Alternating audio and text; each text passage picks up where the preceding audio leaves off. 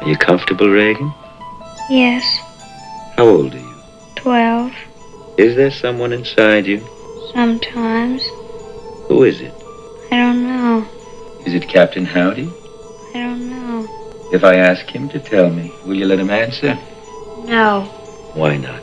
I'm afraid. If he talks to me, I think he'll leave you. Do you want him to leave you? Yes. I'm speaking to the person inside of Reagan now. If you are there, you too are hypnotized.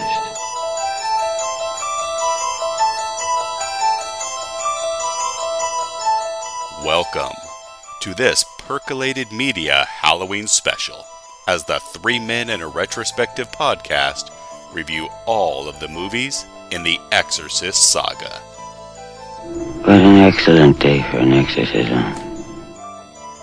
Join Garrett. I haven't had a bath for 3 days. And Matt. Why me? As they bring back horror film scholar Mick Duffy. I wouldn't be concerned about reason, Major. He's a scholar. And they review each film, one exorcism at a time, all leading up to a review of the brand new David Gordon Green directed entry to be released this Halloween season. It burns! Does the original Exorcist deserve its title of being the scariest movie of all time? I cannot tell you, it's forbidden. How will Matt and Mick react to their first-time viewings of The Exorcist II? And I hate it. I can't stand the sight of it.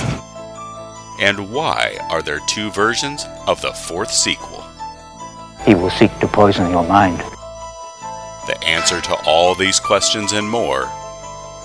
Nothing you can do could make it any worse. Coming up, courtesy of Percolated Media. Pazuzu, prince of the evil spirits of the air, take me to Kokumo.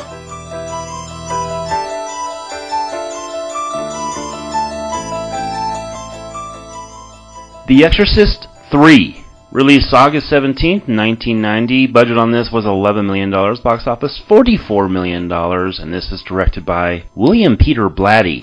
You know, Mick, I think it's safe to say there has not been a more varied response to movies 1 and 2, meaning the movie we reviewed 2 weeks ago is one of the most beloved, one of the, still called to this day, the scariest movie of all time by lots of people. Last week's movie, not so much. Is it safe to say, no. I mean, there's never been really that big variety, has there? No, it's hard to think of a film and a sequel having such a disparity. Big time. So, this is such an interesting movie, because this is a movie that was not going to be called Exorcist III, right, Mick? Right, it was going to be called Legion after the source novel that Blatty based it on, because it's based on a literary sequel that Blatty wrote. So his book Legion is sort of a sequel to The Exorcist, but it's not really the same kind of story. Yeah, and this is not the same kind of movie until we get 2/3 into this thing. This is one of those movies that, when this was out in video stores, I went to the video store to grab The Exorcist. Behind it was The Exorcist III. I grabbed The Exorcist III, and I thought I was going to watch the first movie. I took it home, and then I look at the box, it's like, oh god, it says The Exorcist III. I did not mean to watch this. This is before I had watched the first movie. But, you know what? The video store was quite a drive, and my dad was not wanting to go back. So I was like, okay, I'll just sit down and watch this. I guess I'm stuck with it. And I had quite a response to this one. Mick, do you remember the first time you watched this one? Yes, yeah, I do. I saw it on video, I guess sometime around 1990 or possibly 1991.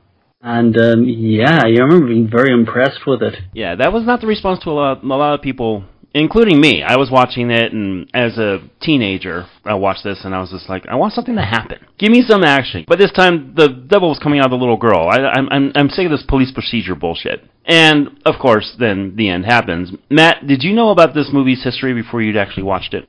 No, I didn't, because I waited a very long time. I saw Exorcist III before I had seen Exorcist II, based on our previous recordings, because I always saw The Exorcist as a parallel to Jaws. It's holistic, it works on its own. Why would I watch sequels? Especially with the reputation that Exorcist II had. I gave this one a shot because of George C. Scott, who I've seen almost everything he's ever done, and I knew that it had a novel that it was based on, so I could see it more as a positive creative source of inspiration as opposed to blaming it solely on the studio for wanting another movie a la Spielberg and The Lost World.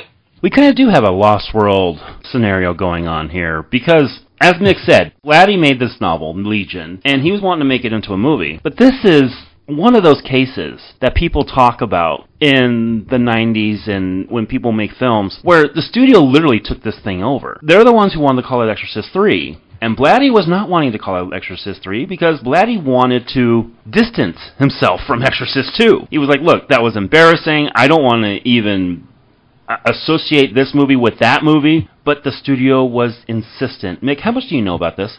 Yeah, I know that originally this began as, when he had the story concept, it was originally envisaged as it was going to be a straight film sequel to The Exorcist that was in development at Warner Brothers. And Friedkin was going to come back and direct. This was the early 80s. Mm-hmm. And Friedkin sort of had cold feet about the project. I've heard it's because this story involves a serial killer, and his film Cruising had just done very, very badly, and it involves some sort of thematic overlap there. And that's why Friedkin sort of ultimately bailed. And then Blatty, tired of the thing being in development hell, just wrote it as a novel. I mean, I remember the novel coming out. I remember seeing the novel in... My town didn't have a bookshop. One of the shops in my town sometimes had books in it, if that makes sense. Mm-hmm. And I remember seeing this on the shelf and thinking it looked very grown up and scary. Did you ever read it? I read it as an adult, yes. Okay. I guess we'll get into, as we get into the movie, how different it is from what the actual movie is. Does it literally follow it, with the exception of the exorcism, which we'll talk about? That was not in the novel, obviously. Does it pretty much follow it? Yes, and also sort of no. There are a couple of things in the novel that don't make it into the film, including, like, there's an exhumation scene that isn't in the film. Okay. And there's a bit more stuff about weirdness happening in the hospital. It's weird. There's lots of bits that are very much direct translations of chapters from the novel, but the novel's a very different experience, I think. Now, when Blatty was shopping this around, and then he got Morgan Creek, not Warner Brothers, to go ahead and distribute it, he offered it to an interesting director. Like you mentioned...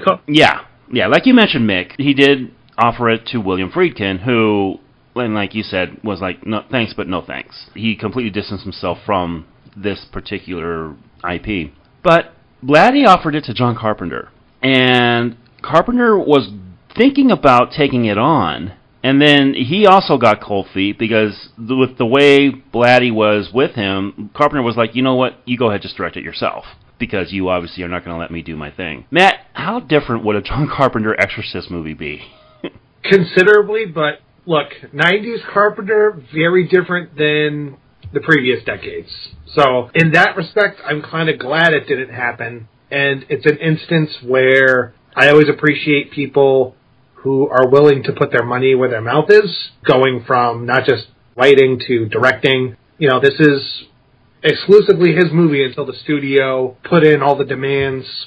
And I'm sure he was as visibly frustrated and angry as George C. Scott is throughout this movie. I'm sure that was him. The entire movie, absolutely. Well, you say that about Caroenter, and yeah, his 90s work is not grand, but the three of us reviewed, and it will see the light of day eventually, the three of us reviewed They Live. And this was 2 years after They Live. So I think the trajectory would have kept on going, because instead of taking Memoirs of Invisible Man the next year, he would have done this, and I think we could have still had a little bit more good Caroenter, at least for a little while longer.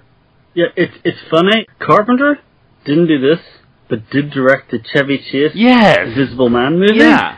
And Friedkin didn't do this, but did direct the very bad Chevy Chase arms-dealing comedy Deal of the Century. So, you know, I think there's a lesson there.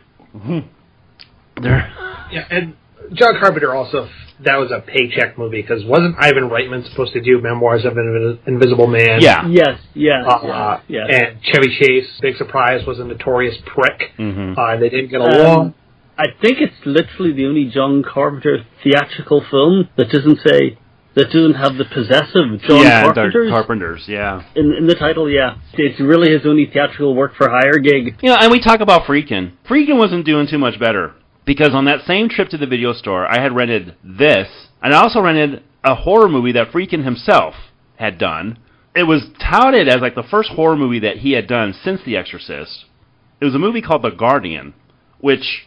I don't know if you guys have seen this thing. Oh, that movie's horrendous. And it's funny, that movie was originally Sam Raimi was going to direct that. And he said, fuck that, because he read the script. I think that movie would have worked with Sam Raimi because that idea is so preposterous that I'm sure it would have been incredibly campy. But Friedkin played it really straight, and I think it suffered because of it. Yep. I remember around the time it came out, reading an interview with Friedkin. Really? And he was talking about the preview process for it, and that one of the cards somebody had written at a test screening of The Guardian was, I expected better from Blatty, which I just love. Those two were sniping at each other until Blatty's death, and now that Friedkin has also unfortunately passed, I'm sure they are still sniping at each other to this day, somewhere, somehow. All right, unless anybody has anything else to add... What do you guys say we dive into The Exorcist III? Matt, do you have anything to add? Please, if you are a collector of physical media, purchase the Blu-ray that came out. It was Scream Factory, which includes both the theatrical cut and the closest to a director's cut that this movie's ever going to have. Ton of really cool stuff on it. If you own the first one, you owe it to yourself to buy this one too. You know, I've never seen that cut. I heard about it being reassembled. I think it came out, 2007? Something like that. No, 2016. 2016, yeah. I still have not seen that. Mick, have you seen that one? No, I was watching some of the deleted scenes, but I've not watched the whole thing in its entirety. But it's also on the UK Blu-ray release from Arrow. Has both versions, and so does the copy I have, which is from a French label. All right. So yeah. I think every time someone sells this now, they bundle both versions in. And I've still never seen the. I have to call it like the work print cut. That's exactly what I'd call it. Blatty started making noise that there was another cut, and when Blatty died, I believe it was his wife who said, "Yeah, there is that footage, and we're trying to see if maybe we could put it together." And like Matt said, it came out about 2016 was when it finally came out, and I still have not seen that cut. Mick, maybe you can shed some light as we go through these scenes where stuff is different, where it's not. Yeah, I'll give that a go. Because I've watched the opening and the different ending. Like, I've not sat and watched the whole sort of director's cut in its entirety, in sequence. But yeah, I'm familiar with what's being changed. I do remember that there was a big thing about Blatty just kind of taking ownership. And Matt, you kind of touched on this earlier, where if you're going to own up to it, do it yourself. And Blatty has said he views those three films, The Exorcist, Ninth Configuration, and Exorcist III, as a sort of trilogy about faith. Mm. Yeah, it's his apocalypse trilogy, basically. So, the guy who originally played Kinderman was dead. Yes. So they couldn't perform an exorcism to bring him back. No, they could not. They could not bring him back. And but there's another link between Lee J. Cobb, his first Kinderman, and George C. Scott. Cobb was juror number 3 in the original film of 12 Angry Men. Oh, and George C. Scott was in Friedkin's version. Yeah. So it's not the first time they've kind of, assumed each other's roles. Mm-hmm. So we open up with a kayak team taking their boat away from the water, and a shot of those so imposing steps. And one thing Blatty does do in this movie, he really does milk those steps for what it's worth. He does, but it's also his way of saying, yes, this is an Exorcist sequel, but I'm going to get that out of the way immediately. Right down to the music cue, the bells. He's like, all right, I'm gonna do it because it would be demanded, and I'm going to get it out of the way, though, because I'm really trying to distance myself as much as I can. Do you guys think that this is a movie made out of spite? No. I think this is what Wes Craven should have done with New Nightmare, in that this is a movie that really, it should be The Exorcist II for multiple reasons, not just because The Heretic, all copies of that should be destroyed like the E.T. video game and buried and never seen again, but I call it The Exorcist II because it does what I think the best sequels do, in that thematically it touches on everything that the first one does, but from an entirely new perspective. so it feels fresh and new. And I think there is a conceited attempt to still honor the original movie. Like, I don't think this is one of those things where, because when you say spite, I think of Zack Snyder. That's where it's like, I'm not going to use a frame from Joss Whedon's Justice League unless I absolutely have to. Here, because Blatty was involved so much in the first movie, I do think there is a mutual respect there. And I think this movie actually builds on the first one pretty well without doing anything that I accuse bad sequels of doing, whether it's retcons or new additions that make you question some of the logic choices. Here, I think this is a true passion project in a good way. Yeah, I would agree with that. And I think even just from the very opening here, there's some very, very considered filmmaking craft going on. This is a very well-crafted movie. You're absolutely right. It's sometimes when you get a novelist or somebody from another medium making a feature film, that will be the direction isn't usually as confident as this. Yeah. But also, looking at you, Frank Miller. Yeah. Oh God. Yeah, Frank Miller, Norman Mailer. Did you ever see Tough Guys Can't Dance? Yes. I mean, though I'm not sure Norman Mailer really deserves his reputation as a novelist either, but but no, there's an interesting thing here. It's Blatty's direction is very assured and very confident, but also, I guess because he has a background in literature originally, he sometimes thinks about story and storytelling in ways that I think a traditional filmmaker would not. And his editing choices, with how abrupt a lot of them are, how it goes from scene to scene, that's very equivalent to the last sentence of a chapter immediately segueing into the next chapter. Yes. It's very much that. And I mean, we've had, I jokingly said Frank Miller, Garrett, we talked about Stephen King, had that issue. What works in a book doesn't, that style doesn't translate. Sometimes it's worked. Elia Kazan is kind of a good example. Even Michael Crichton. Oh, yeah. He directed Coma, Great Train Robbery. So it can be done.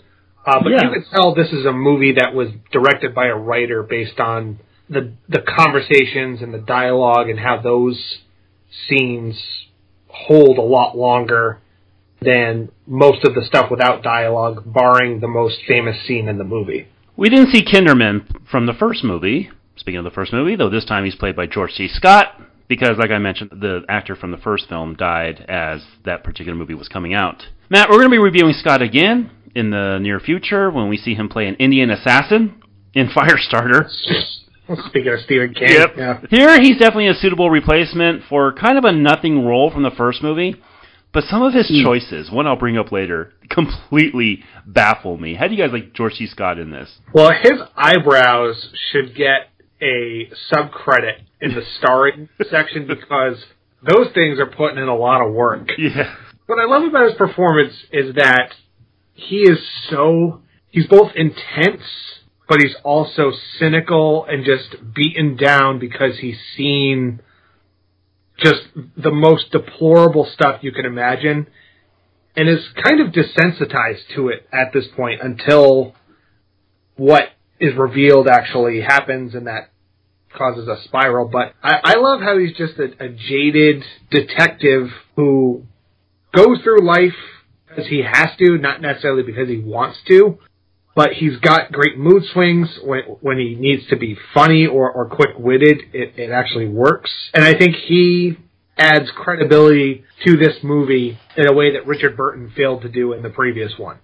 Yeah, I mean, I think he gives a magnificent performance. I think it's very entertaining, but also, I guess within the context of this narrative, believable. Certainly, it drives the story along. I think there's some strange plotting in this film, but I don't care as long as George C. Scott is doing his full George C. Scotting. It's great. There's something very, very magnetic and fascinating about his work here. And I'd say that about most of his performances, so not Firestarter. Yeah. But yes, no, he's so great here. The way he's kind of there's the occasional outbursts.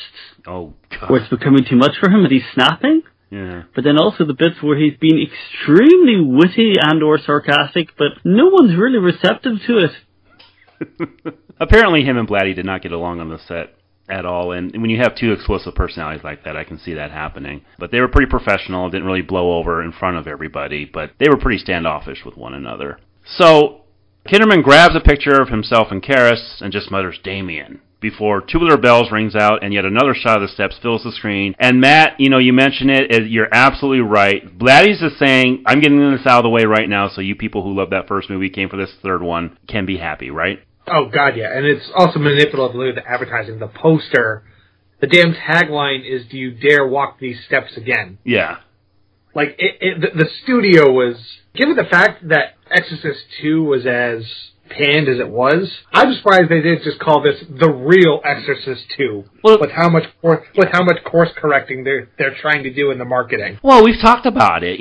Singer tried that with Superman Returns. Like, just ignore those other two sequels. This is the real sequel to Superman 2. Like, I mean, yeah, you're absolutely right. If it wasn't for that second movie, and if this were made, let's just put it this way, if this were made today, they would just extend that second movie and say, that doesn't matter. This is the real Exorcist II. Well, and they're cool on the title. Yeah, and they're going to be doing that when this new one comes out. Yeah. Based on what I've seen for the marketing. We're then getting other shots as some weird sound effects fill the soundtrack and a church door springs open. Man, it is unfortunate that this was the last film this guy ever directed, because that guy can set a mood. Oh, yeah. This is he can set a mood, and he absolutely knows how to use Catholic iconography. Oh, God, yeah. He knows what to put in the frame as far as establishing mood, but also creating a general sense of uneasiness. Because, the church is often a shelter and a sanctuary, but I love that this movie really tries to break down the barriers that those tangible things can't protect you, even if you're an actual, devout believer. And a lot of this reminds me of some of David Lynch's best stuff. He has those eccentricities with some of the characters and some of the dialogue that Lynch will bring to a lot of his best movies. But he's also really daring with some of the stuff he does and knowing when to pull back, but also to create those genuine oh shit moments that catch you by surprise.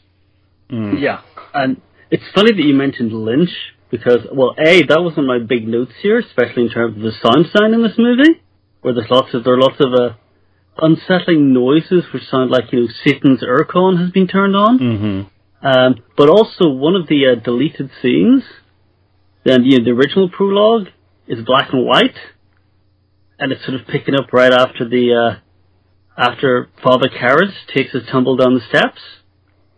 And certainly watching that sequence, with it sort of in grainy black and white and with its distressing sort of industrial sounds, it feels like Eraserhead or The Elephant Man. It does. We're hearing about dreams of a rose and falling down a long flight of steps.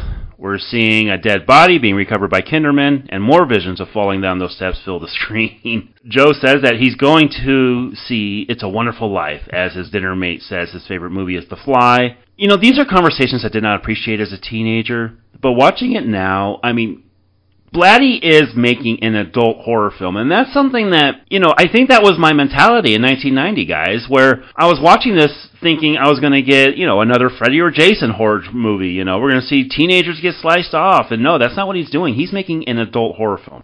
Yeah, and it's great, it's great how sardonic he allows some of his characters to be, and how so much enmity, but also sometimes love, is just completely masked by a sort of terrible sarcasm. Yeah. Yeah, you definitely think that it was the right movie at the wrong time. This was the onset of the 90s, but we were still thick in the slasher craze, although that was going to start to unravel very shortly after this movie, ironically. But this feels like the movie you would have gotten around the time of, David Fincher's Seven, which, holy shit, David Fincher must love this movie because it reminds me so much of Seven. Especially, the procedural element, the intermixing of the hospital institution versus, medical. Seven Deadly Sins, that's straight out of Catholicism. So I think there's a lot that this movie has spawned. And I think if it came out a couple of years later, I do think it would have been received a lot differently, especially with something like Silence of the Lambs. Yes. Taking people by complete surprise, I think that this is kind of the precursor to that in certain ways. You completely stole my thunder, because that was exactly how I was going to wrap this up, is that I think this movie was just 2-3 years too early and way ahead of its time. Yeah, no, I think this is a film that everyone would spend the next 25 years ripping off. I'm not saying that they're ripping it off. Obviously 7 owes a lot to this, but so too do I think. I think Chris Carter's TV show Millennium. Oh yeah, is very indebted to this. Great call. I would also say, though it's a little more playful than this, I would say that Paramount Plus's show Evil, if you've watched any of that. I can tell you straight off that as somebody who worked on a documentary about Millennium, Chris Carter definitely has seen this and loves this movie. We're hearing the Gemini Killer has been dead, and we're getting glimpses of Kinderman's home life. Father Dyer decides that he wants lemon drops, and then hurries home so he can have carp that his mother-in-law has cooked. Again, all this stuff is just kind of establishing these relationships. Not just that, the fact that this guy is so hung up on the fact that, his mother-in-law is going to be cooking this amazing meal, but just the fish's presence, he can't, not fixate on that. Mm-hmm. Tells you everything you need to know about this guy. And apparently this is from the first book, and he really wanted to include this, so this was a huge sticking point for him to include this. These are those, like I said, those Lynch type of eccentricities with what people talk about, and it works. Yeah, well, here's the thing. I think because Blatty's dialogue is so much fun for actors to say, that I'm not surprised that this has got just such a murderer's row of sort of, great talent in it. Mm-hmm. That carp in the bathtub speech is wonderful. It is. Yeah. Who wouldn't want to have to say that if you're an actor?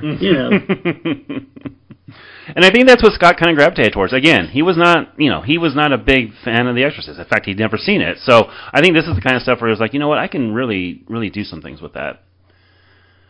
We're learning in the following scenes that Kinderman really has a pessimistic view of life. This is a guy, and Matt, you touched on this, where, he has seen so much, and he's just trying to get through, right?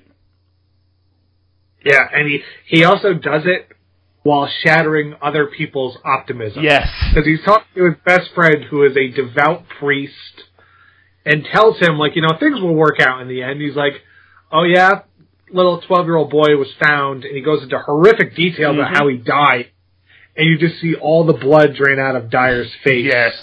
But again, these two have a great rapport, when he's telling him, you don't want to live forever, and all the... they really feel like old friends, which is a testament to the writing, because these are two very minor characters in the original, all things considered. So the fact that he's able to expand upon it in the way that he does for only the first 30 minutes, all things being as they are, is a great selling point for the movie. And I also like the little character detail, where Kinderman thinks, well, I've got to go see this movie with Dyer today because it's the anniversary of Karras' death, and Dyer always gets depressed on this day, and he needs my support. Whereas Dyer says the same thing about Kinderman, that I've got to go see Kinderman today because it's the anniversary, and that guy will need my support. So I love that. I love that they're actually being mutually supportive of each other, but pretending they're doing the other one a favor. That is a nice detail. We're then hearing from Kinderman about a 12-year-old boy, as Matt says, named Thomas Kintry, a black youth who had an ingot driven into both his eyes and had his head cut off. In place of his head was the head from a statue of Christ, done up in blackface. Man, look at all this detail. Mick, is this all really described in that book? Yes, I think so. It's also quite nice that the boat whores were involved in this. That he's crucified on boat whores, because otherwise, starting your film set in a big college town with kind of a rowing team on the river would be a bit of a cliche, but I guess it's justified because, yep, it's down by the river. They're near the boating shed. There's, oars have been involved. It's relevant. Yeah, it definitely is. Yeah, you're absolutely right. Like starting it off the way it did, the way this movie does, it's different than what I was expecting. Let's put it that way. I mean, that's kind of my review of the entire film. But we're seeing this college kayaking team getting out of the water, and that's kind of what this is referencing, right? Yeah, because otherwise, without that would be a bit of a cliche. Like, the way every time there's a Hollywood movie and characters are going to London, they'll give you this montage of London with like Tower Bridge and various London landmarks, and they'll put on London Calling by the Clash, and I want to kill myself. Because it's just like, why would you do this to the late Joe Strummer? Why would you do this? Why just pick another song, literally any other song about London. Just don't do this.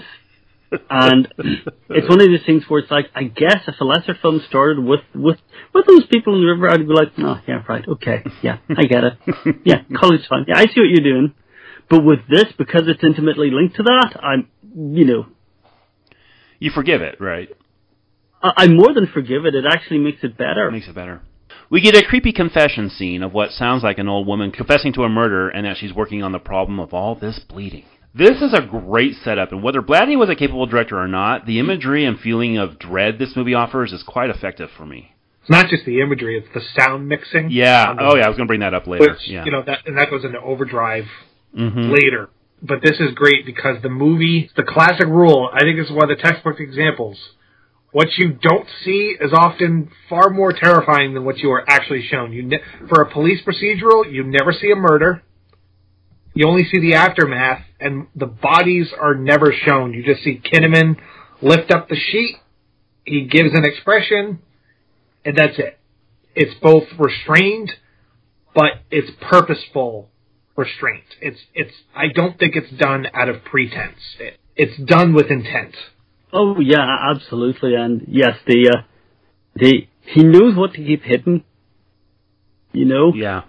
He knows that stating the facts of these murders and letting us ponder them is going to be a lot more terrifying than having, gore on screen. And the three of us, I mean, we've reviewed a lot of gory films, and, it can be used effectively, but Matt, you're right. The less you see, the better it is. Yeah, I mean, just say it. We've reviewed a lot of trash together. We've reviewed a lot of just outright exploitation. Yep. We get Kinderman investigating a murder scene in a church, as Kinderman is told that the boy was injected with a drug used in an electroshock therapy, and that he was fully aware he was being killed. Oh man, what brutal. Oof, that's brutal to think about. Kinderman then goes to Dyer in the hospital and brings him a stuffed penguin, and Dyer says that he swears everything is okay. And this is when Scott's acting goes into camp territory, because as his voice gets louder, a nurse comes to check on them, and Scott just blurts out of nowhere, "We're fine!" One of my favorite scenes, one of the most memorable scenes I remember. I remember from my viewing as a kid, where I was just like, "Oh God, that's funny." I love the childlike, like these two act like children when they're with each other. Where he's like, "Oh, my brother had these symptoms." It's like, your brother died in Vietnam when he was 30. Now, Scott is over the top here, but I don't think it's really distracting. Mick, do you find Scott's acting distracting here? No, it's not over the top. He's been larger than life. Yeah. I think the best point of comparison here is probably John Wayne, but obviously he's better than John Wayne. Yes. But, he has a large personality, and it works great in this context. Mm-hmm. Yeah, I mean, he's playing it broadly, but in the same way that, Michael Douglas plays it big in Fatal Attraction. He has to be larger than life because the movie is kind of, by its very nature, it's absurd. The movie also doesn't shy away from being goofy, which I think is why also, much like the first movie, modern audiences wouldn't necessarily find it scary. And talk about things that age this movie. And I always bring these things up, but it's always funny when I see somebody light up in a hospital room. Oh, yeah. And, yeah. Well, it's also weird, we talk about this all the time, seeing people smoke in movies. Yeah. Yeah, and he even tells another nurse, "May the Schwartz be with you," so we get a fucking Spaceballs reference here. It's funny that the Catholic priest says that. Yeah. That's a joke written by a Jew. As Kinderman goes to the elevator, we see that a statue of Jesus is missing a head. So we're really filling the blanks in. You're like, okay, there's something that's coming up here. And again, it's Blatty building that mood. Yeah, I'll tell you, a funny thing happened to me today. I was in my garden, and in my front garden we have a little ornament of the Buddha, but its head is missing. The head got damaged and it keeps falling off, and I keep putting it back on. And normally we find this amusing because, Buddha's all about impermanence, yes? Yes. It's fine that its head comes off, but today I came out and I saw its head was missing, and I actually felt, oh, that's actually distressing. How are you guys feeling about the fact that we're not in a horror film as much as a procedural thriller? And like I mentioned, as a teenager, this stuff bored the hell out of me. As an adult, I am engrossed.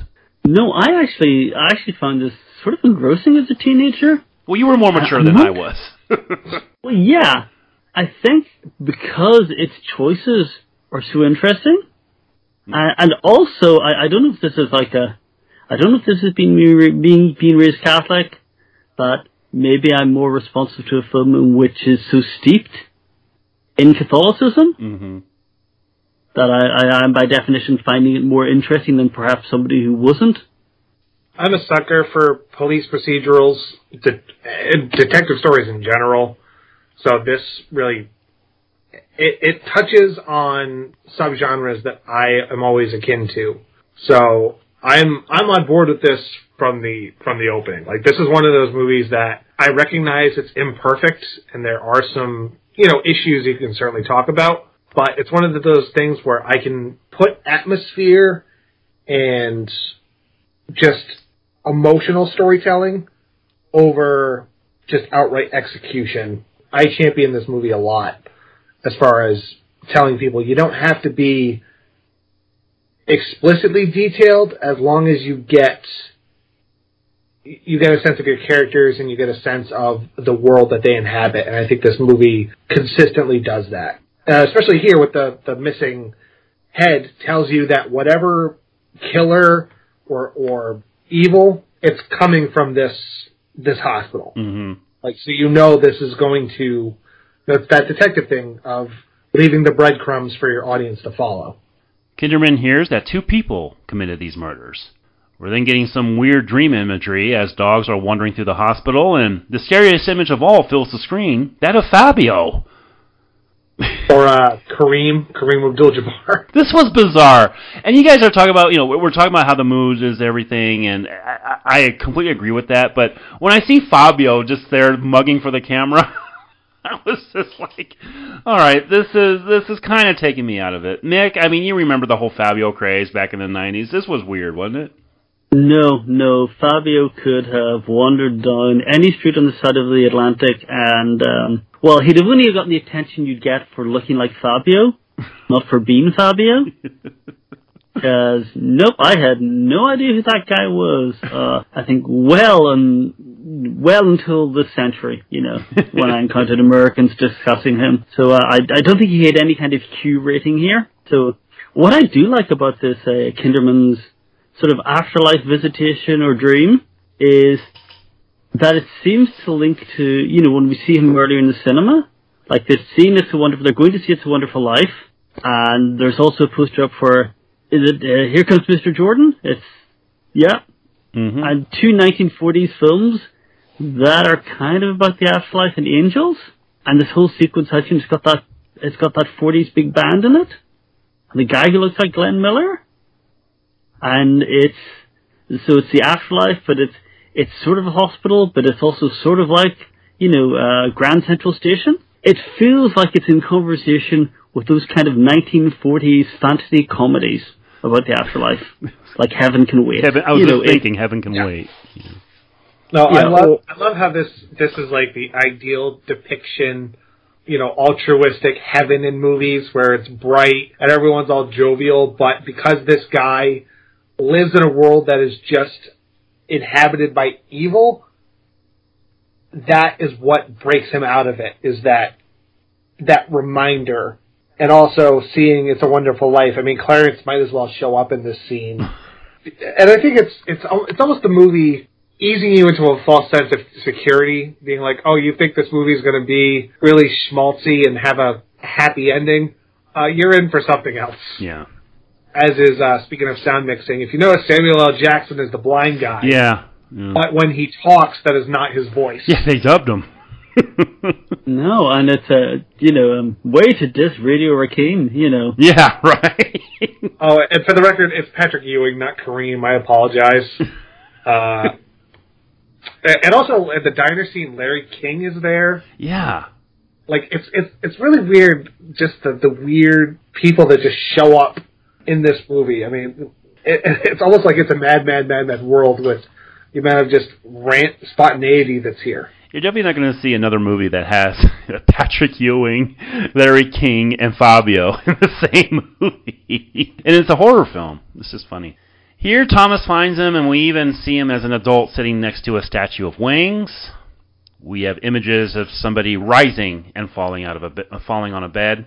And then we see that Dyer was murdered in his hospital bed, and Kinderman is seen taking the news rather harshly. So Scott is playing it up. He's playing it big, as you mentioned, Mick, but when he has to, he's getting kind of subtle here, isn't he? Yeah, but also the fact that, clearly the dream told him this, right? Yeah.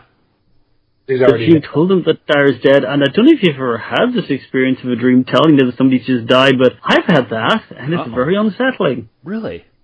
Yeah, I mean, technically I've had it twice, so it's, yeah, and it even feels weird discussing it, but I sort of reasoned that sometimes trauma just decides to ignore the linear flow of time. Without going into detail, I mean, how did that make you feel when that actually happened? Like, that's got to be like a real weird, surreal feeling, huh? One of them was just before my father had the stroke that eventually killed him. Right before that, I had this. It's bigger than this, because before it, I had a strange sort of hypnagogic dream, which was like sleep paralysis, but it wasn't dark figures hovering over me, it was glowing ones.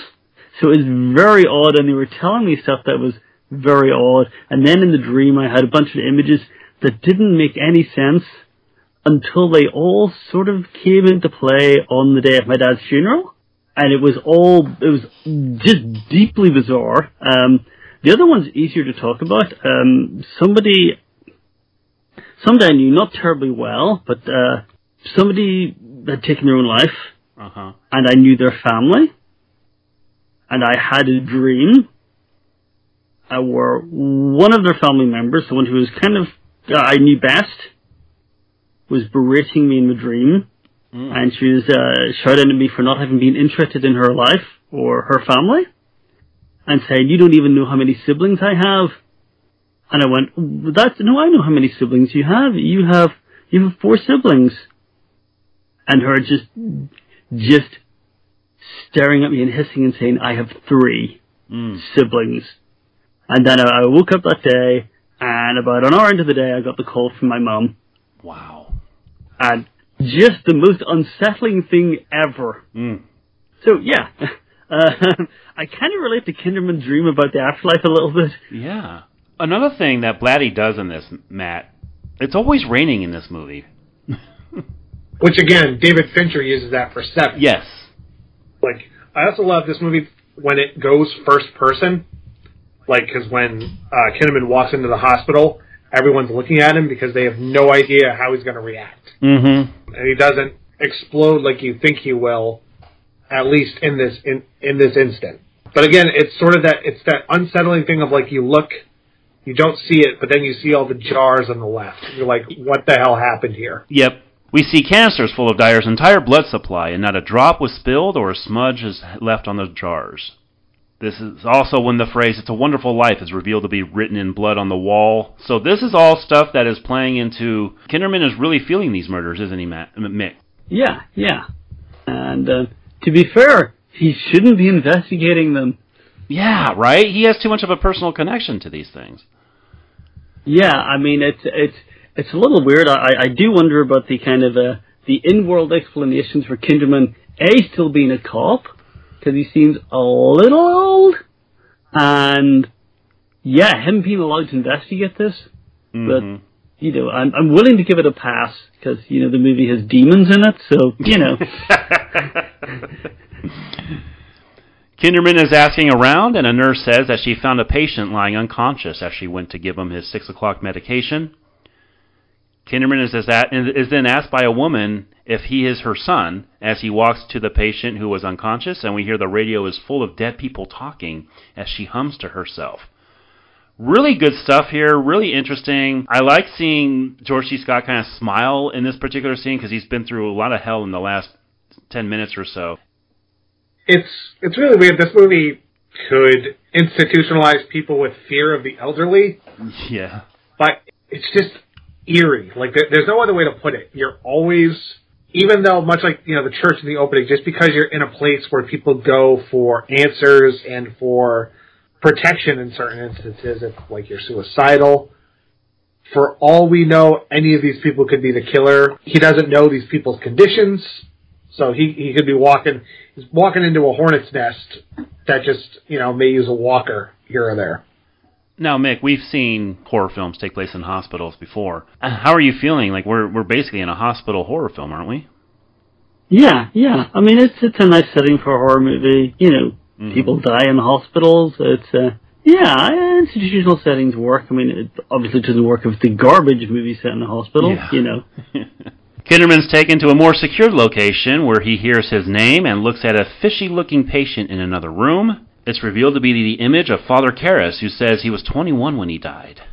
There's an argument over the chaos Kinderman is causing, but Bill then brings up the Gemini killer's M.O., the M.O. that was in the press, that of the middle finger of the left hand missing, and the sign of the zodiac being carved on his back. But it was actually the index finger on the right hand, and the sign was on the right hand of the palm. This is exactly what happened to the 3 new victims. So, this is a really nice reveal. I love how Scott plays this scene.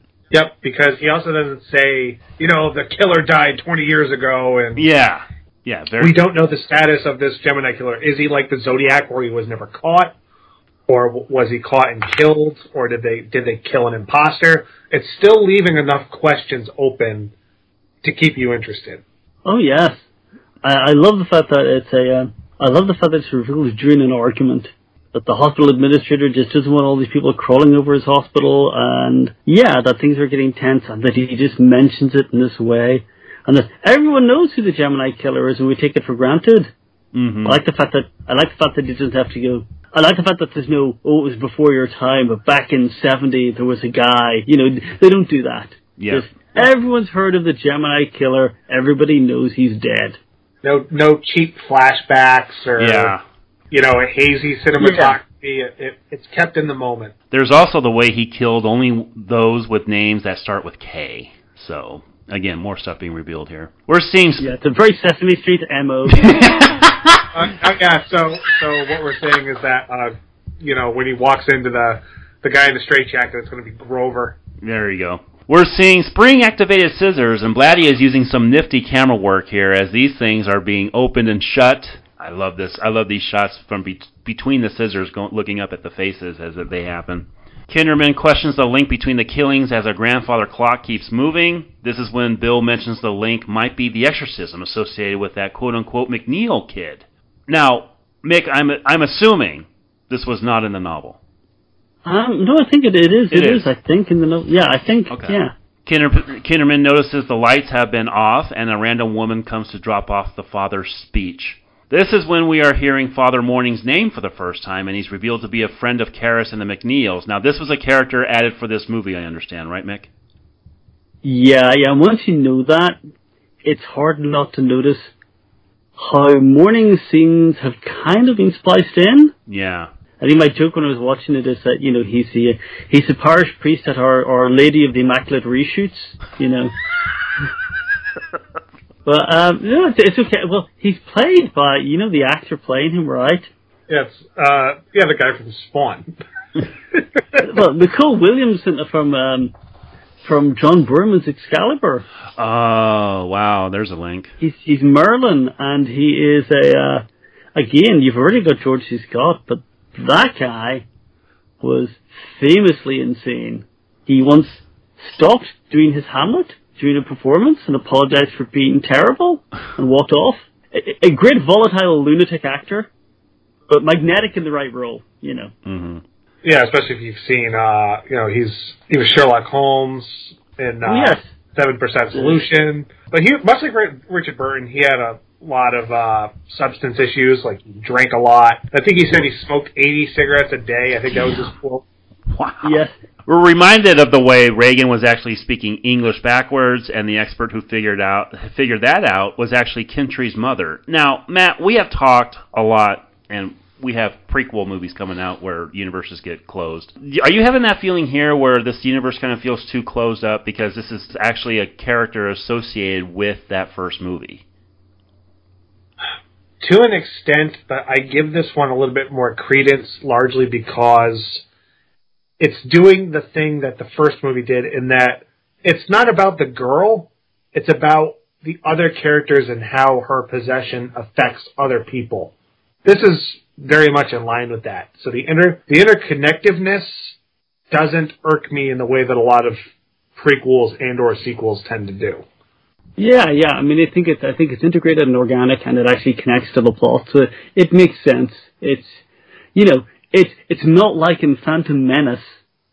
You know, oh look, it's young Guido. Oh look, it's Jabba. Oh, we're talking about that in a few weeks. That's our next set of films. Yeah, it's like he was in the room with us. Yeah. But I love how you said prequels, as if you needed to say which one you were.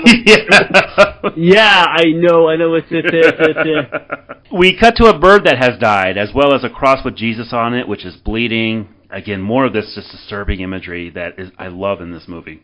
And then look at that criminology database. That's one thing about these movies that immediately ages it, right, is the technology. Yeah, he might as well have gone to the library and pulled out like the Dewey Decimal System note. Kinderman notices the prints don't match, and he figures that must be a mistake. He once again goes and visits Mrs. Cleeley, and I love what Blatty does with this opening shot of her. It's of her hands immediately after the fingerprint diagnosis. So we're trying to make that association. Yeah. Man, these scenes are so much fun. I just love every single crazy scene in this movie and every turn it takes.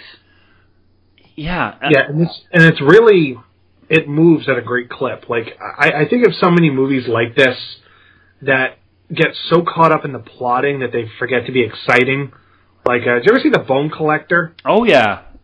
Oh my god, that was slow as shit. Yeah, it's bad. It's like, this is the good version of doing that. Because remember the 90s, like, this movie started a trend of, like, those ridiculous police, like, movies like Copycat. Basically anything Ashley Judd was in. Kinderman asks her about the jars in the room, and she won't reveal who else was in the room with her. We are then hearing about the guy in the isolation tank who was brought in 15 years ago wandering around with amnesia. 6 weeks ago, he started coming out of it, and now he's violent. So they've been giving him electroshock therapy, and he says that he's the Gemini killer. Kinderman yells once again, this time about the fact that there is no file on how the man in cell 11 was dressed or how he arrived. Bill is convinced the man in the cell is Father Karras, who was his best friend, and he watched him die 15 years ago. Now, Mick, at what point does this veer off from the novel? I can't remember. I think this is pretty much all in the book. This is all in the book. So Father Karras is actually in that book. Yeah. No, I'm doubting everything. How do you put it to me this way? I'm doubting everything. At this point, I could maybe the book's about something else entirely. Because I'm trying to figure out where the studio came in and everything got switched around from what Blatty was originally intending. No, I think there's a clear demarcation line. Is there? Okay. Yeah. Patient X, who is Damien Karras' body being inhabited by the Gemini killer. Okay. The original idea was just that simply for all of those scenes, he'd be played by Brad Dourif, and that we wouldn't be seeing Jason Miller at any point in them. Mm-hmm. Which I don't think would have worked as well. All right, we'll get to Brad Dourif here in a bit. So, Kinderman's in the cell with him, and Karras says that he's not Karras, but the Gemini killer. Now, Jason Miller, speaking of alcoholism, he was also pretty big into alcohol around this time, wasn't he, Mick? I wasn't aware of that, but... Yeah, that's what I had read. He talks about the killings he committed before roaring in a cell, and he was taught by the master. And when Kinderman says that the Gemini is dead, we cut to Brad Dourif. This was the stuff that I just didn't connect to as a kid, and I'm not sure I'm connecting with it now. It's really weird how we're cutting back and forth between these two. I think that's purposeful, and I think this is probably my favorite Brad Dourif performance maybe ever, because he's so... Much like George C. Scott, he's very calm. Except there's that one part where he just loses it. And it's a good thing.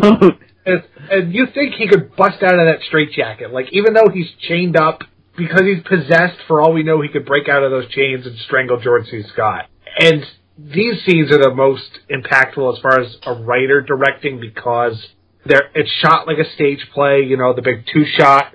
A lot of monologues, but I think Brad Dourif is legitimately scary in this movie, and you could see why Tim Burton wanted him to be the Joker.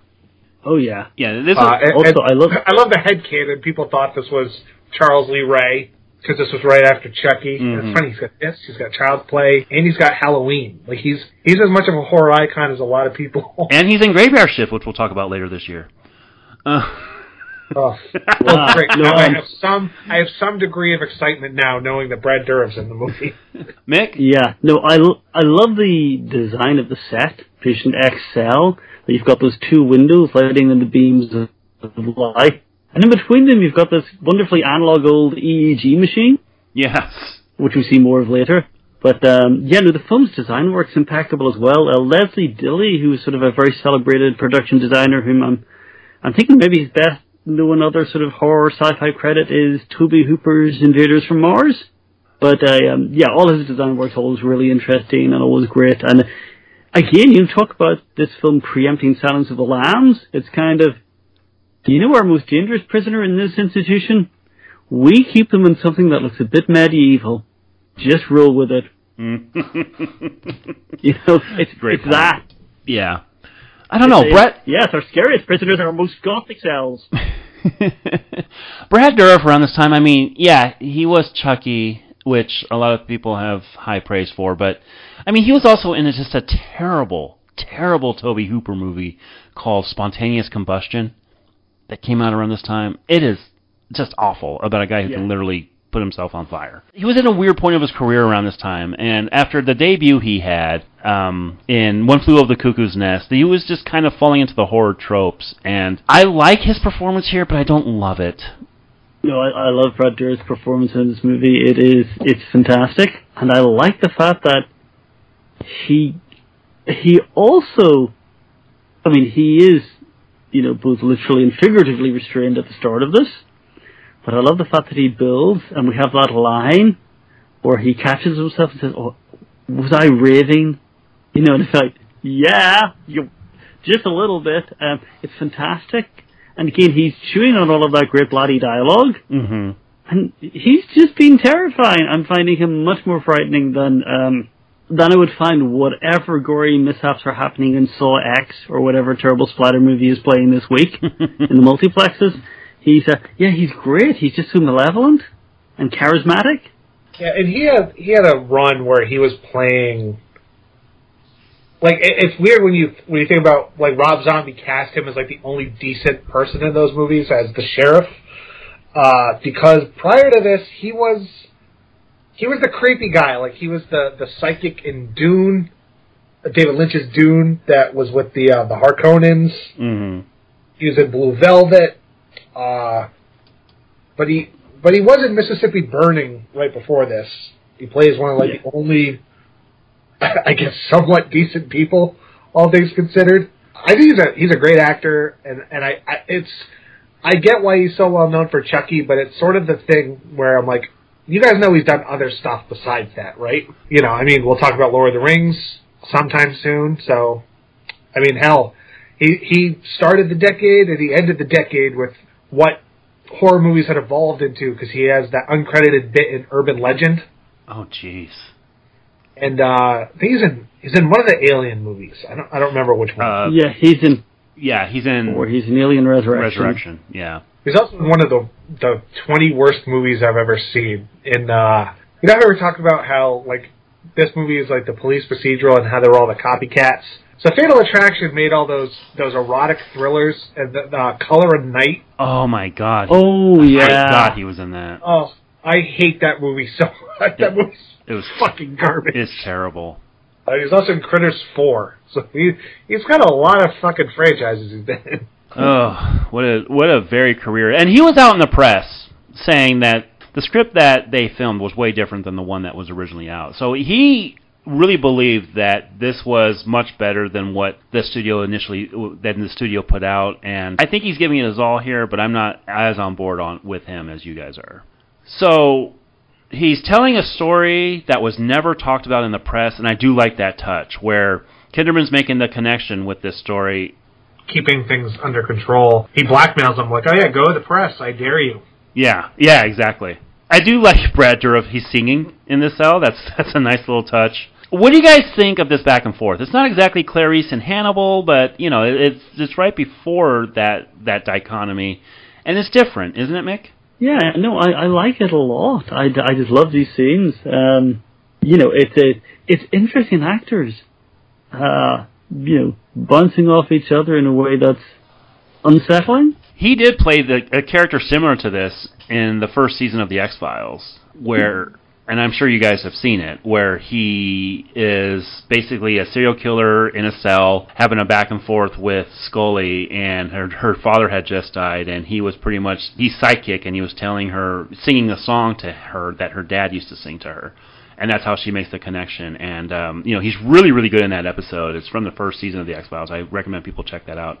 He's pretty much the same character here. I don't know. I just kind of feel like he kind of fell into a pigeonhole of horror. And I do think he had more range than what he was given. Well, I think a lot of that's because of this movie. I mean, it's got a very devout, much like Catholicism, cult following. And yeah, like, that X-Files episode was, what, first season? First season, yeah. It was like 16th episod. Yeah. Oh, and that was like, all right, we got to do our Silence of the Lambs episode right away. Yeah. And then also that year, he did an episode of Tales from the Crypt. Like, I'm just waiting for him to be in the Nightmare on Elm Street reboot so we can cross that off his list. No kidding. Although he's still playing Chucky. I mean, the TV show's great. He's also in an episode of Millennium. He's a guest in an episode of Millennium. So you know, eschatologically themed horror. This nurse must really hate Bill. Kinderman is just... She does reveal that while in his cell, he said, save your servant who trusts in you. And this makes a connection, and Bill makes a connection with this. And this is also when we hear the name Legion mentioned, as it is said when the man who was possessed was asked his name by Jesus. Mark chapter 5.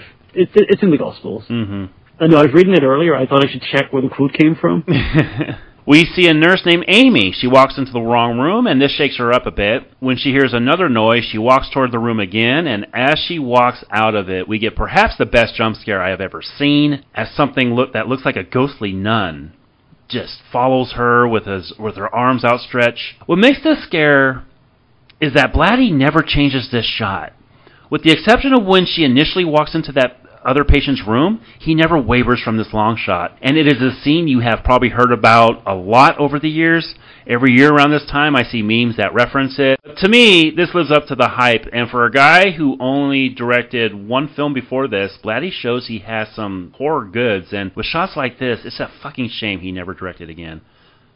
This is one of those movies where you should never tell people this is coming. Correct. No. Because this is, you know, it's great misdirection when she walks in and the guy freaks out on her. He's like, you know, I'm trying to sleep here. She interacts with the security guard. And oh my God, he makes you wait for it. And then that sting of going behind her with the giant bone cutters. It's as effective a jump scare as you will ever find. It's got this one little grace note in it that people often miss. But it's like, we've got that misdirect when she goes into the room where Dr. Temp was sleeping and he shouts at her. But that's when we first see her surname, because we've not heard her surname before. And we learn then that it's Keating. So we know that her name begins with K, and the Gemini killer targets people whose names begin with K. And we know this as she's wandering back into the hall. So if you've been paying attention, it's a little detail right at that point which makes you fear for her even more. So this is not one of those cheap James Wan type scares where it's just there for scare's sake. This is actually built up and paid off. Yeah, and Garrett, I know you were looking at the Exorcist TV show. And in the final episode of its the second season, its final season, in fact, they try to redo the scare. Oh, no. And they don't have enough runway. They don't have enough runway or lead-in time to do it. Oh, no. Because you need to take your time to do... Yeah, if you're going to replicate this, you need to take your time. And it's just embarrassing when they do it. Oh, that's too bad, man. Oh. We're seeing the body being taken out, and Kinderman is told that she was slit down the middle, and all her vital organs were removed, only to be filled with rosaries and then sewn back up. The palette has changed as we see the result of yet another murder, this one of the man running the hospital. Blatty's really working with the palette here, isn't he, Matt? You know, for a serial killer movie, it's not just people getting stabbed and, you know, that's the end of it. Like, it's really perverse, but in a, like, non-Saw type of way, where I don't feel like this movie's reveling too much in sadomasochism. Mm-hmm. Because, like I said, there's that restraint of not seeing it. It's only described. The patient says he left his message with the girl whose name was Keating. We're told that he was put in this body so his work can continue, and for revenge of the exorcism that Karras committed all those years ago. He even lets out a Chucky laugh in this scene. So we're seeing all those MOs that Brad Dourif had as Chucky come out here too, right, Matt? Let him revel in being evil. Yeah. Because this is, you know, I mean, it's the same, like, you know, Pazuzu wasn't above this in the original. Mm-hmm. But I like, much like there's a playfulness to this demon that is not existent whatsoever in the second one, either. Yeah, it's you know, I don't want to say that the film's not making light of the depth, but I like the note that sort of our patient X / Gemini killer isn't above doing terrible puns. Yeah. You know, when he says, you know, he talks about Keating and says, what is it he says? Lovely girl. Mm-hmm. Great heart. Yeah. Or whatever, you know, it's just like, oh. You know, he would find it amusing. We don't have to. Yeah. But he's loving this. Yeah. Kinderman says he still does not believe that this patient is the Gemini killer. Brad Dourif insists that Kinderman go to the press and say that he's the Gemini killer, as Bill hears Karras say, help me. So, again, I'm wondering, where's that fine line where the novel breaks? I think it's the introduction of all of the Father Morning stuff. Okay, all right. So Father Morning obviously made up for the film. Okay. Yeah, but you know, I think the reveal of who Patient X really is happens really late in the novel. I think we've got like 30 pages to go. Really? Yeah. Structurally, it's a little weird. It's kind of like, oh, okay, we've built to this point. Okay. You know. We get a kind of a silly shot of a woman crawling on the ceiling above Kinderman before the door opens to reveal another dead body. I mean, come on, Matt, what'd you feel about this scene of the person on the ceiling? Kind of silly, huh? Yeah, this is one of the things I'm talking about, how modern sensibilities, people would laugh. And I think it's also compounded by the fact that it's an elderly person. Shyamalan must love this, too. Yeah. This reminds me so much of some of the stuff he's tried to do with The Visit. The nurse, Julie, she insists that Kinderman leave after he disturbs a young child, and he has flashbacks of the serial killer saying he has officially accepted an invitation to the dance. For some reason, we get a car chase as Kinderman arrives home feeling like he's gone crazy. This had to have been inserted. No, this was intended to be the climax of the movie, which is why it's as ludicrous as it is, you know, and it's very bombastic. They're playing the music. Of course, there's the one time where there's traffic we see in this entire goddamn movie. You know, and it's the old woman with bolt cutters. Yeah, it's ridiculous. It's the one time where I'm like, okay, this is it doesn't quite work for me, but it's saved by probably one of my favorite reaction shots in a movie when you get to the actual house. You know, this is one of the bits in the film that I will acknowledge Friedkin might have done better. Yeah, I was thinking that too. I think Blatty's approach to directing is just as valid as Friedkin's, but, you know, the car chase is a little... I don't know. I do like the fact that during it, that George C. Scott is chewing on his fist. Yeah, that's a nice touch, yeah. Like a stressed out child. I like that bit. So, no, I like this whole sequence. I like the strange incongruity of the, you know, catatonic old lady in the nurse's outfit sitting in the house. Mm-hmm. And Kinderman's family not quite understanding why she's there. I love all of that. And the throwaway line where his mother-in-law says she's staying for dinner. Yep, I love all of this. Also, it's completely nuts. Yeah, this is a bizarre scene. So, let me detail what Mick's saying. So, when he gets home, the nurse is there asking Bill to please help her.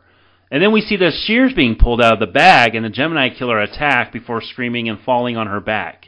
Just a real bizarre scene. Oh, yeah, because the daughter's face reaction when she gets pulled away from the cutters doesn't match being horror. Yeah. It's kind of like, if you freeze frame that shot, it's comical. Morning shows up inside the cell and starts an exorcism on Karras. Fire is all around as the snake moves on his shoulder. We see close-ups of Karras' eyes as Morning goes to the ceiling.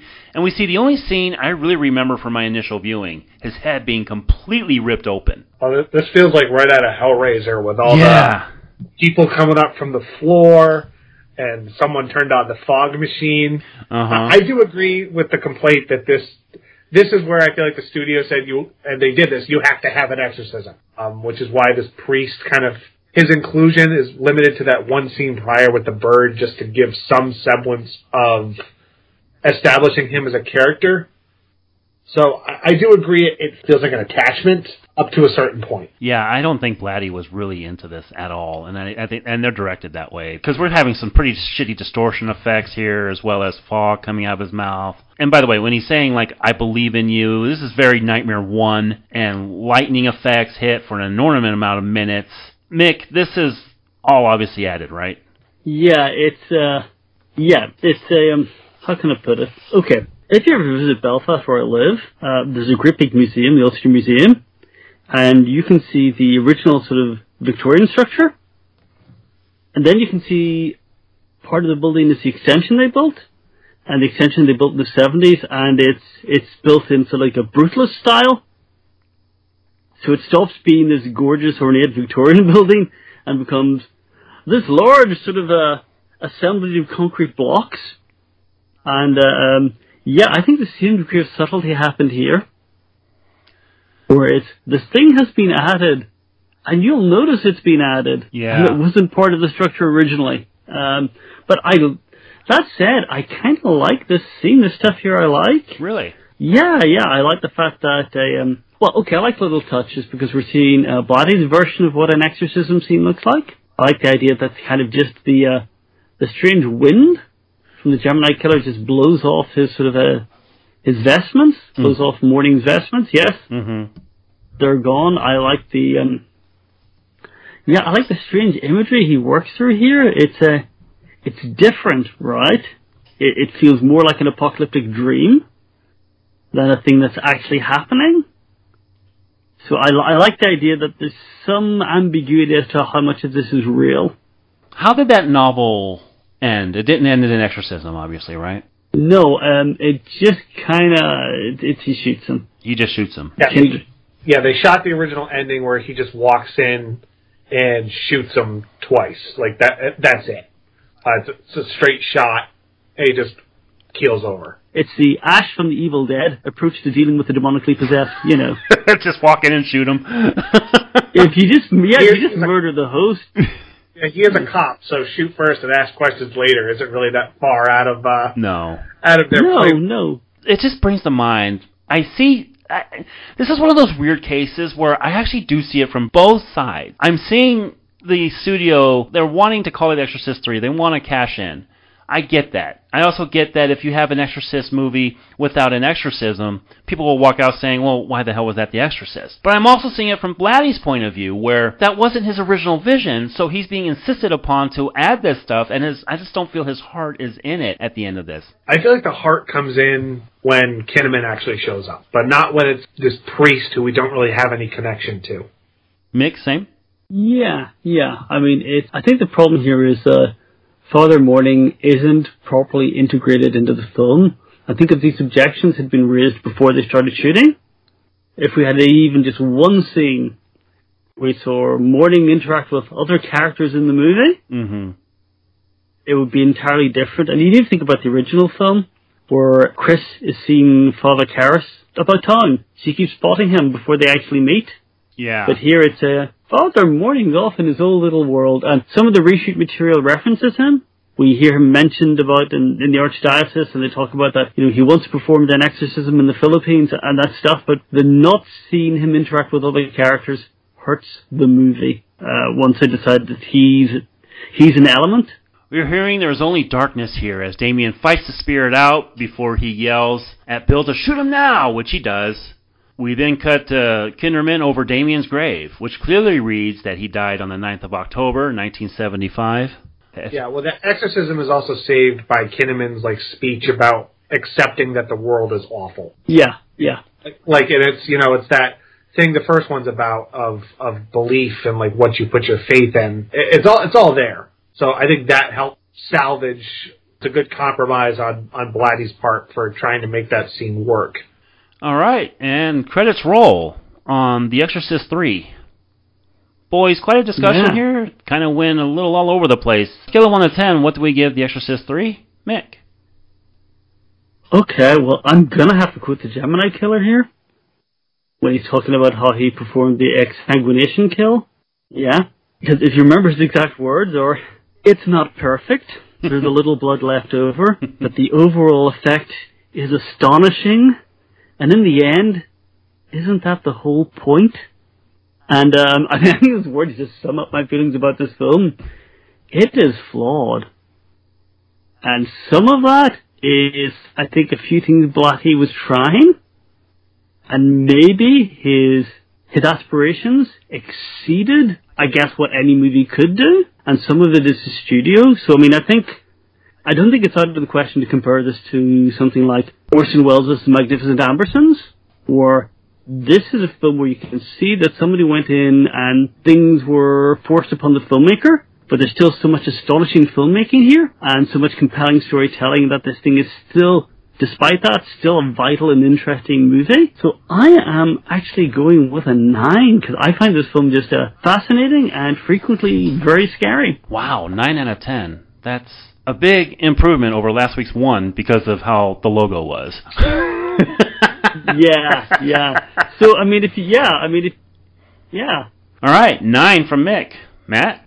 So I have to put a big Sharpie through my quote, because Mick used the exact same one I was going to quote.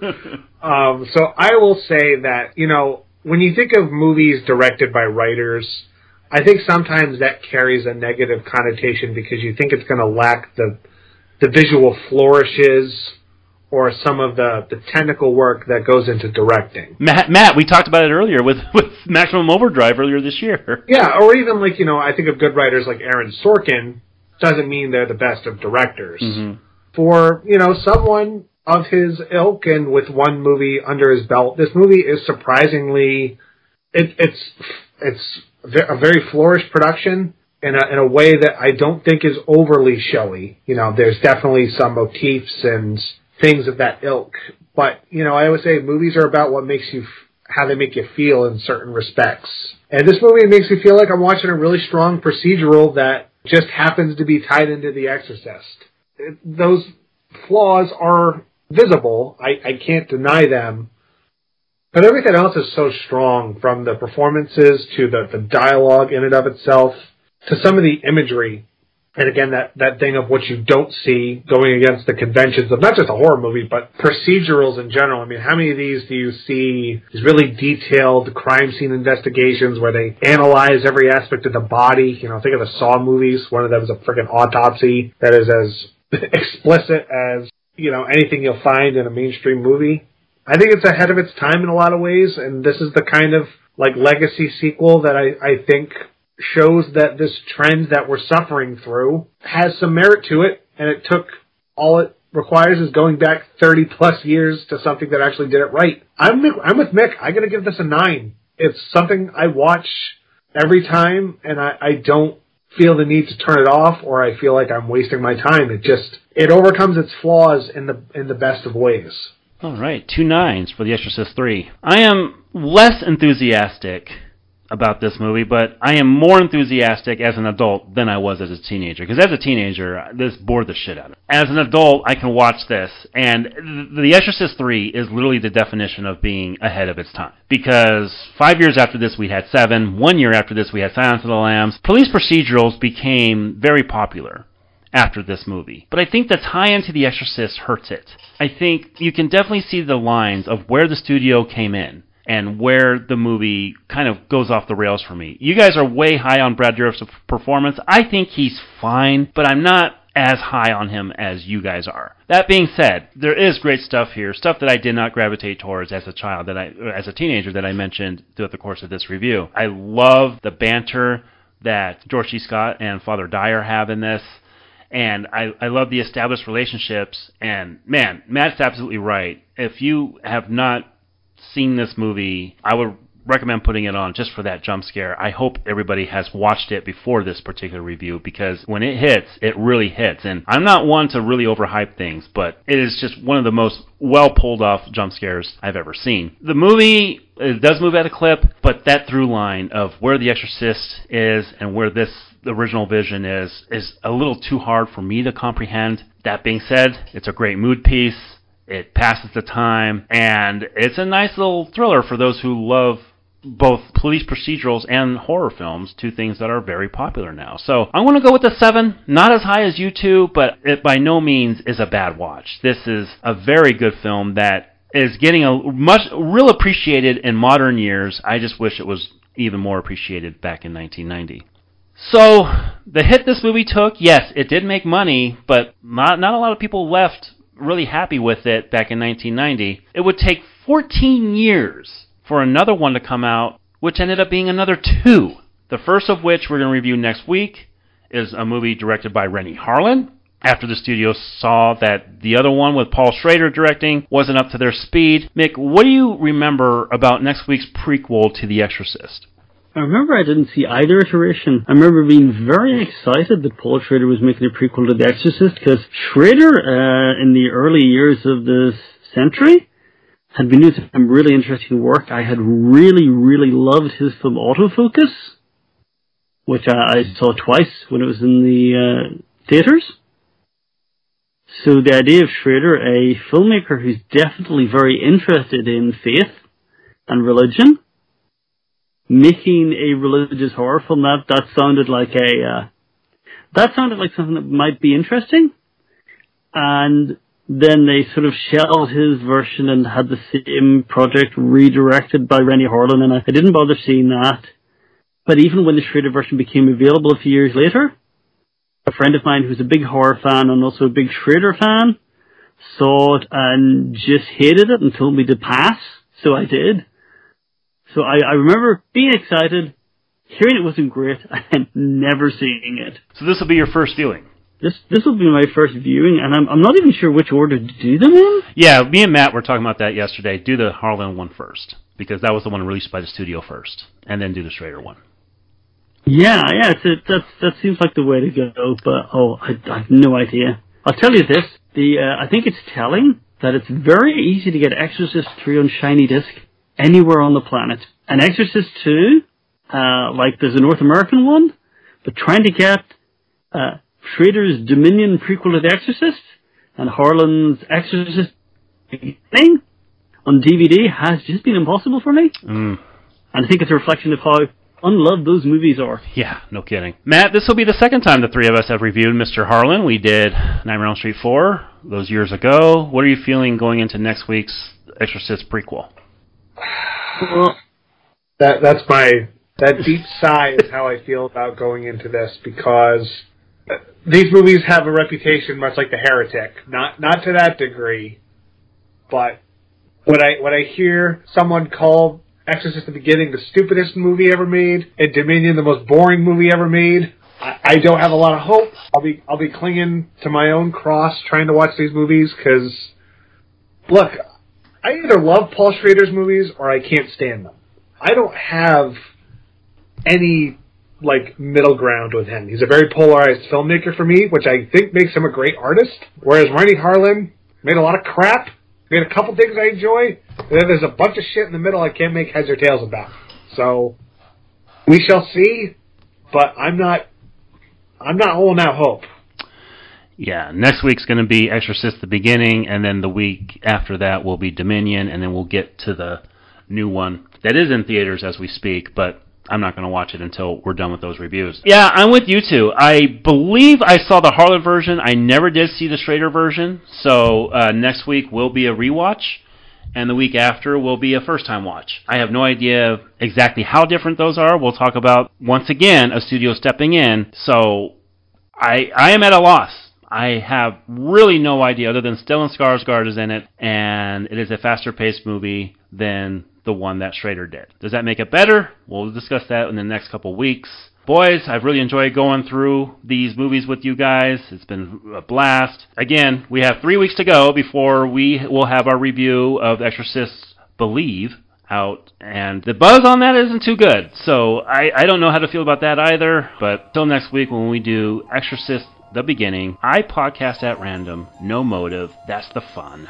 Thank you, gentlemen.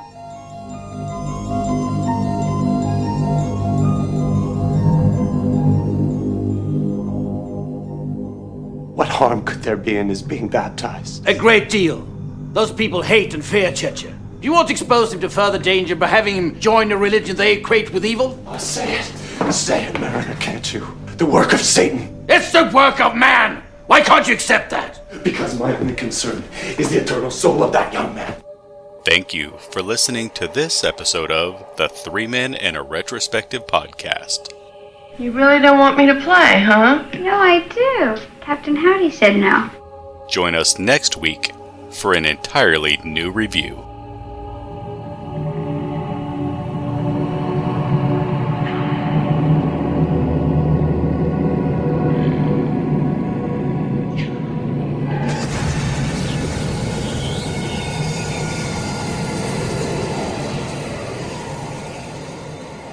And if you would be so kind, please take a moment and give us a positive review and rating on your podcast platform of choice. The soul is mine! It truly helps others find and discover our podcasts. I like plays. The good ones, Shakespeare. I like Titus Andronicus the best. It's sweet. And if you like this review, please head over to percolatedmedia.net or search your podcast streamer of choice, where we have individual reviews such as Knock at the Cabin, The Black Phone, Megan, as well as additional blockbuster franchises like Avatar, Pirates of the Caribbean series, Stephen King's ongoing collection, and many more.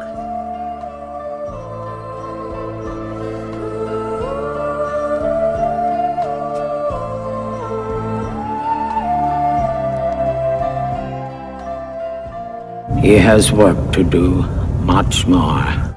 The 3 Men and a Retrospective podcast is produced by Garrett, Matt, Adam, and Nathan.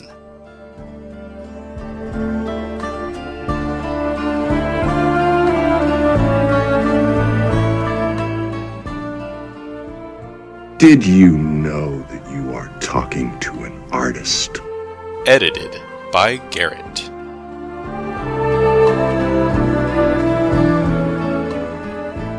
Once the wings have brushed you, you're mine forever. Voiceovers by Adam.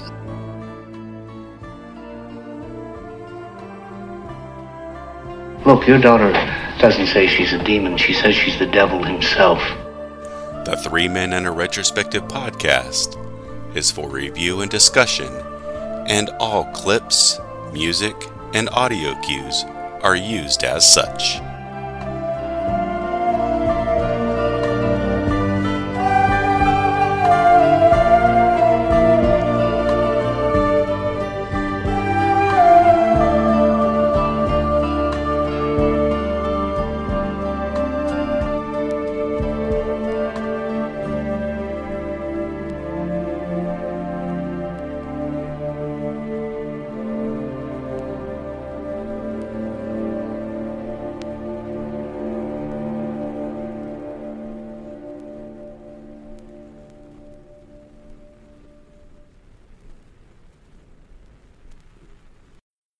Well, bye.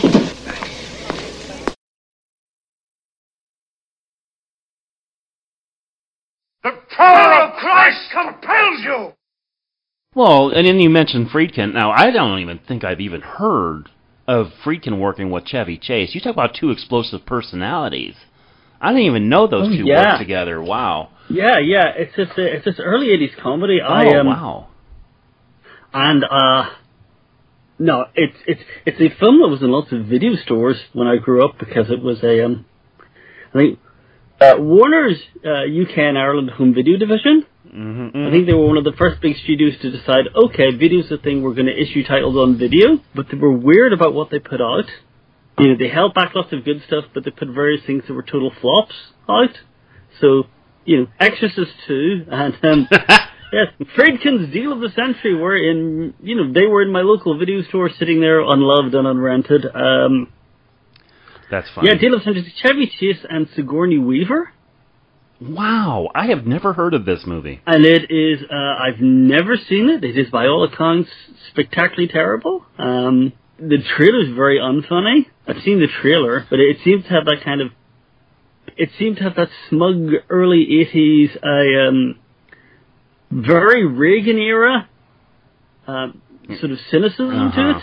Yeah, that sounds like Friedkin. But without being funny, you know, it's... How do you make a comedy around that? That's, oof. Yeah, like Lord of War, but if it was a wacky Chevy Chase movie, you know.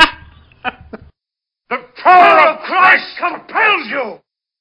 After Father Garrett takes his tumble down the steps, and certainly watching that sequence, you know, with it sort of in grainy black and white and with its distressing sort of industrial sounds, it feels like Eraserhead or The Elephant Man.